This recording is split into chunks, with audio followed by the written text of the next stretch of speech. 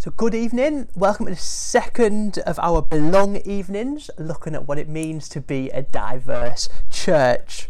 And what I'm loving about these evenings so far is the personal stories that we've been hearing. Because we're not just looking at statistics about diversity, we're listening to people's stories. This isn't about ticking boxes, this is about real people, and I'm absolutely loving hearing that. And I just want to look at today what the Bible says about age and generations, and also share a little bit of my experience of being a young leader over the years. Before I start though, one thing that's clear to us as Christians is that we take the Bible seriously. We take the Bible as our authority. The Bible comes ahead of things like culture and social norm. Which is good, because if you look in society, there's a real split opinion on age, isn't there? Old people can be treasured, but only some of them. Some of them are just grumpy. Young people could be nurtured and protected, but only some of them, because others are all hooligans and hoodlums. What about those in the middle? Well, we don't even think about them, they just have to get on with it. If you look in the business world, it's the same. Again, we have different experience of ages. We have the young up-and-coming superstars on their way to the top, on a fast track to management.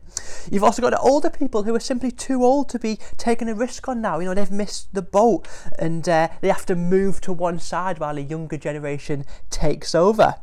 We also have the older guys who've reached the peak of their powers. They've reached their position of power and they want to stay there as long as possible. This whole issue of age is just a complete mess in the world, isn't it? What about the Bible though? Well, the Bible's actually pretty clear when it comes to age. We have examples of some very, very old people being released and used by God, and we have some examples of some very, very young people being used by God, and we've got advice and teaching on both. I think the key thing to say straight away is that God wants to use all of us, irrelevant of our age. This is a quote from Rick Warren. Check this out. It says, "As long as your heart is beating, God has a plan and purpose for your life. To grow personally, to get to know God, to serve others, and to make the world a better place." And I love that. I think it's such a helpful way of looking at it. If you're older, God hasn't finished with you yet. God's still got a plan for you. And if you're younger, well, God doesn't overlook you. God wants to use us all. He's got plans and purposes for us all. But older people, let's look at you first. Let's encourage you first. Well, if you look in the Old Testament, you find the book of Joshua. And Joshua led the Jewish people into the Promised Land, a really famous guy. And what we see at the start of the book of Joshua is this leader taking his army to the Promised Land and defeating various kings and various tribes. You know, a real hero of the story. Then at the start of chapter 13 of Joshua, we see this amazing line that says, "When Joshua was an old man, the Lord said to him, 'You are growing old, and much land remains to be conquered.'" He then goes on to describe the different tribes that Joshua will defeat. And this is a real encouragement to us, because God doesn't say, "Great job, Joshua, you've come so far. Now you've got to step aside and let the youngsters in." No, he says, "Keep going. I've got more planned for you. There's no retirement just yet. You've got to keep going." And you know, I love that. So often in church we see that same attitude. Older people just keep going, striving to do more for God when they get older. In fact, one of the very things I hear so often, and I've heard it from a lot of people even in this church, is that they get excited about retiring from work because they're desperate to see what God is going to do next with them. And I think that's a great attitude to have. To see your older years as an opportunity to continue to be used more by God. And that's what God is saying to Joshua in that passage. Let me give you another example from the New Testament this time. In Luke's Gospel, chapter 2, we see the story of Mary and Joseph taking the baby Jesus to the temple. And when they get there, they're greeted by a couple called Simeon and Anna, who prophesy and celebrate this new Messiah. And what's special about these two? Well, they're very, very old. See, Anna, in the story, she was a widow. Her husband had died and she ended up living as a widow. But instead of giving up at that point and slowing down, she dedicated her whole life to serving in the temple as a prophet.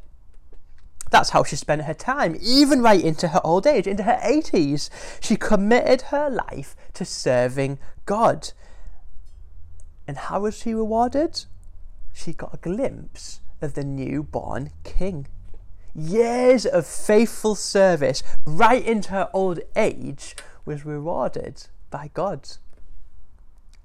Also, we have Simeon, another older person who served in the temple. He was again very old, but he waited in expectation for years and years and years to see the Messiah because he was confident on what God had promised him. Because of that, he continued to serve faithfully right into his older age because he wanted to see God's promise come to fruition. What a great biblical example that is.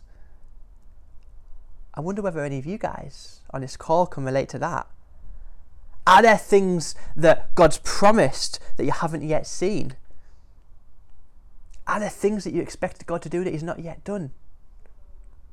That's you, stay faithful. Stay faithful to God. Take example from Simeon. So we have an Old Testament example of someone being used by God in their old age. We've got a New Testament example of someone being used by God and continuing to pursue God in their older age. What about other parts of the Bible? Well, look in the wisdom books here. We've got a beautiful verse in Psalm 94:12, which says, "Godly people will produce fruit in old age." That is God's promise. If you stick with him, if you're faithful to him, if you live a life that glorifies him, you will produce fruit in your old age. I mean, what a blessing. So looking at us, hopefully we can be pretty confident that God's interested in older people, right? We'll look particularly at what that means in a second, but let's move our attention over to younger people for a second. What is the Bible's message about them? Well, again, looking in the Old Testament, this time, 2 Kings 22, we have this amazing guy. I absolutely love this. This is King Josiah, who was 8 years old when he became king. 8 years old. This is what it says about him. Check this out. It says, he remained king for 31 years and did what was pleasing in the Lord's sight. Here we have an example of a godly leader who was clearly what we would call very, very young for all of his time on the throne. He became king at 8 years old, which, as I've said, I absolutely love, but he served faithfully and led his kingdom throughout his teens, his 20s, and his 30s. I mean, what an example. And it says specifically that he did not turn away from doing what was right. And so often we allow young people to make mistakes and we kind of assume that they will, don't we? We assume that they're going to mess up at some point, but not this king. This is a remarkable young man who didn't ever turn away from God. God was able to use him and in fact chose to use him from a young age. Going into the New Testament, we have the wonderful Timothy, the ultimate role model for young leaders. This young guy who Paul took under his wing and trained to serve as part of his apostolic team. I mean, what a great example. One of the go-to youth leader passages of the Bible, 1 Timothy 4:12. This is Paul writing to Timothy. He says, "Let no one look down on you because you're young. Instead, be an example. Be an example to the believers." There's an expectation here that this young guy will be an example. Paul is setting a precedent here in his teaching to the early church that the younger people in church aren't just part of the crowd, but instead are there to lead and inspire other people. So we have Old Testament and we have New Testament. Let's look at Jesus. What does Jesus say? Well, we have an example in the Gospel of John, the famous story of Jesus feeding 5,000 men. And a young boy comes to Jesus with an offering. And the disciples kind of laugh in his face a little bit and try and turn him away as if to say, what good is this going to do? Get away, you kids. Leave it to the adults. We'll sort this out. But Jesus chooses to use the offering of the young boy. And this is significant because Jesus was demonstrating something here. He was saying that this wasn't just about feeding a whole load of people. No, he was showing that young people have something to offer in his kingdom. young people have gifts that he wants to use. It's almost as if he's warning us not to cast young people aside. So as you can see, God's word paints a pretty clear picture. There's no hiding in the church. God wants to use people of all ages. Do we get it right? Do we release people of all ages? Not all of the time, actually. I just want to take a couple of minutes to share my experience before I end with some practical advice for us on what this looks like for us as a church. See, for me, as you will all know, I came into church leadership very, very young. In some different contexts before coming to Jubilee, and then more significantly here in Teesside, which, by the way, is a huge credit to you guys as a church, the fact that you would accept this young guy. I think in Jubilee there was a real passion and release. I was given opportunities to preach and to lead things, and I was extended a lot of grace from you guys when I probably messed up and preached some rubbish sermons for the first few years. All in all, though, I got a sense that people were for me. I never felt like the church saw my age as a barrier. I would look around on Sunday mornings when I was preaching, and I would see people who had been serving God faithfully longer than I'd been alive, taking notes and nodding. And I just found it so encouraging. It was remarkably confidence-giving to know that you guys were releasing of me as a young leader. But sadly, that wasn't always the case in a wider church setting. And I'm not doing the whole dramatic look for sympathy thing here. I just want to paint a real practical picture of what it's like sometimes for young people. See, my experience in the early days, probably before coming to Jubilee, was actually quite negative. I remember someone interrupting one of my sermons when I was 17 in this old Methodist church and shouting out, "Gavin, no one can understand a word you're saying, stop speaking so fast." I mean, what a thing to do for a young guy preaching one of his first ever sermons. Do you know, I remember once preaching my heart out at King's, giving what I felt like God had put on my heart and just preaching to the best of my ability. And this old lady came over to me afterwards with a piece of paper with over 100 ticks on it. And she handed it to me and she said, "Gav, do you know what this is? This is the amount of times you said, or okay during your talk." I remember another time, someone walking out when they realised I was going to be preaching. I mean, it was just blooming hard. I remember the worst experience I had really was being at an event for our family of churches, Christ Central, just a couple of weeks after becoming an elder at Jubilee, and this prominent leader from our family of churches came over and started chatting to us. I'd never met him before, and I was introduced as, "Oh, this is Gav, the new elder at Jubilee Church." And I will never forget the condescending, awful response that I was given. He kind of looked me up and down and said, "This is your elder? This guy?"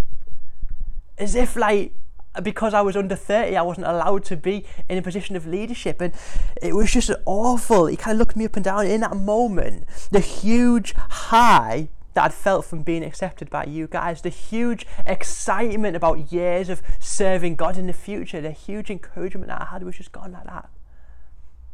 I felt 2 inches tall and my confidence was just stripped. And if I'm honest, it did some lasting damage, and I'm still dealing with the benefits of that now in terms of my confidence being around other leaders.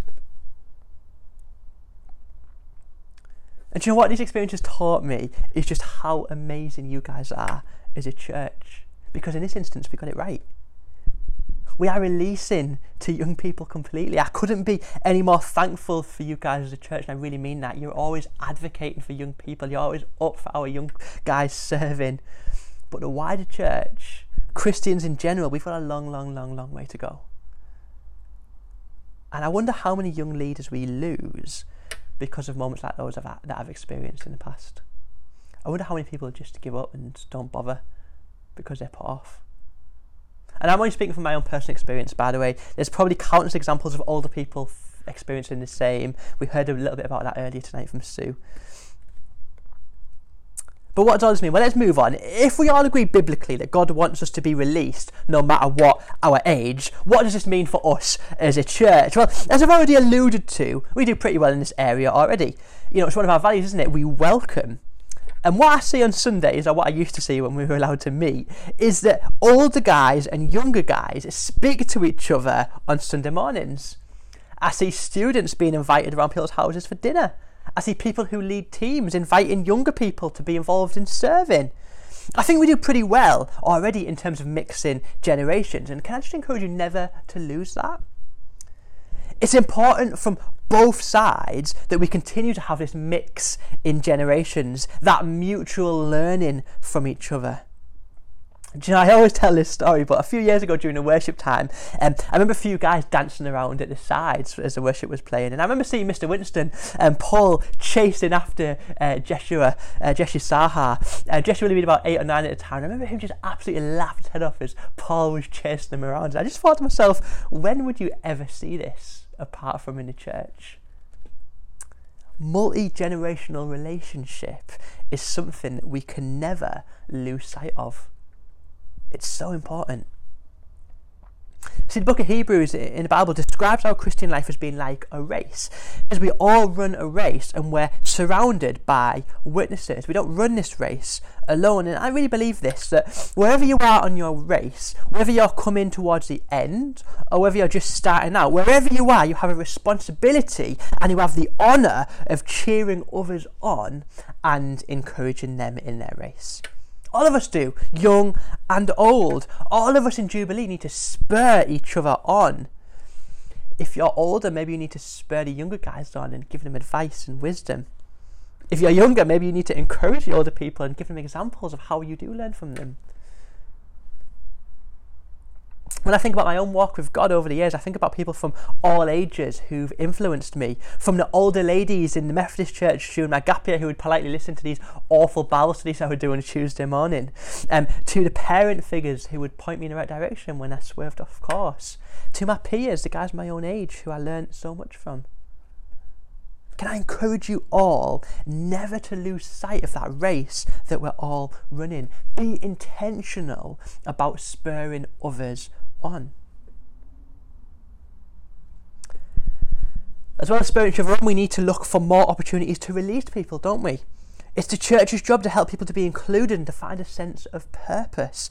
And within that, we need to value gifting. And we need to see age as a gift as well, either young or old.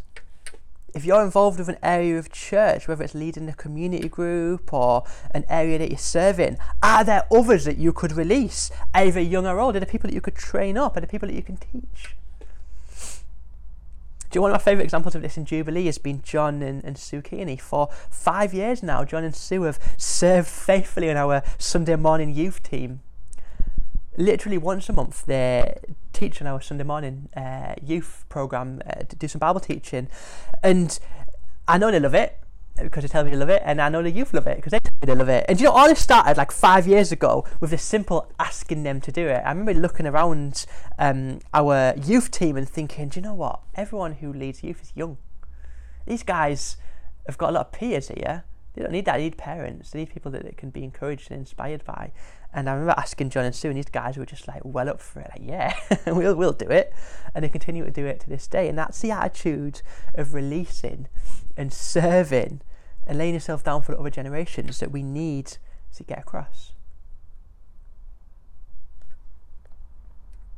I hope you've been encouraged here about the importance of being a multi-generational church. But let me just conclude that by saying that if I'm totally honest, age shouldn't be the marker when talking about people in the church. When looking at leaders or those who serve or those who lead from the front, we can have a tendency to look at age, not too old, not too young, just right. But instead of age, can I encourage us to focus on a passion for Jesus? That needs to come first. We need to focus on how passionate we are about Jesus. When we think about ourselves, we shouldn't look at our age and then think what we kind of can't get involved in. Rather, we should focus on how our walk with God is. How passionate about Him are we? How on fire for Him are we? Irrelevant of our age, it's about how we are with Jesus. Go back to our example from earlier. Anna and Simeon, what kept them going into later life? A passion for God and His promises. A desire to see Him. A desire to see Him come through on what He said. Look at King Josiah, the young king. What kept him going? What kept him from turning back on God? It was his passion. It was his passion for God. I want to encourage you as I end tonight to keep pressing into God. Keep looking to him above all else. Let that be your marker and not your age. Thank you so much for listening.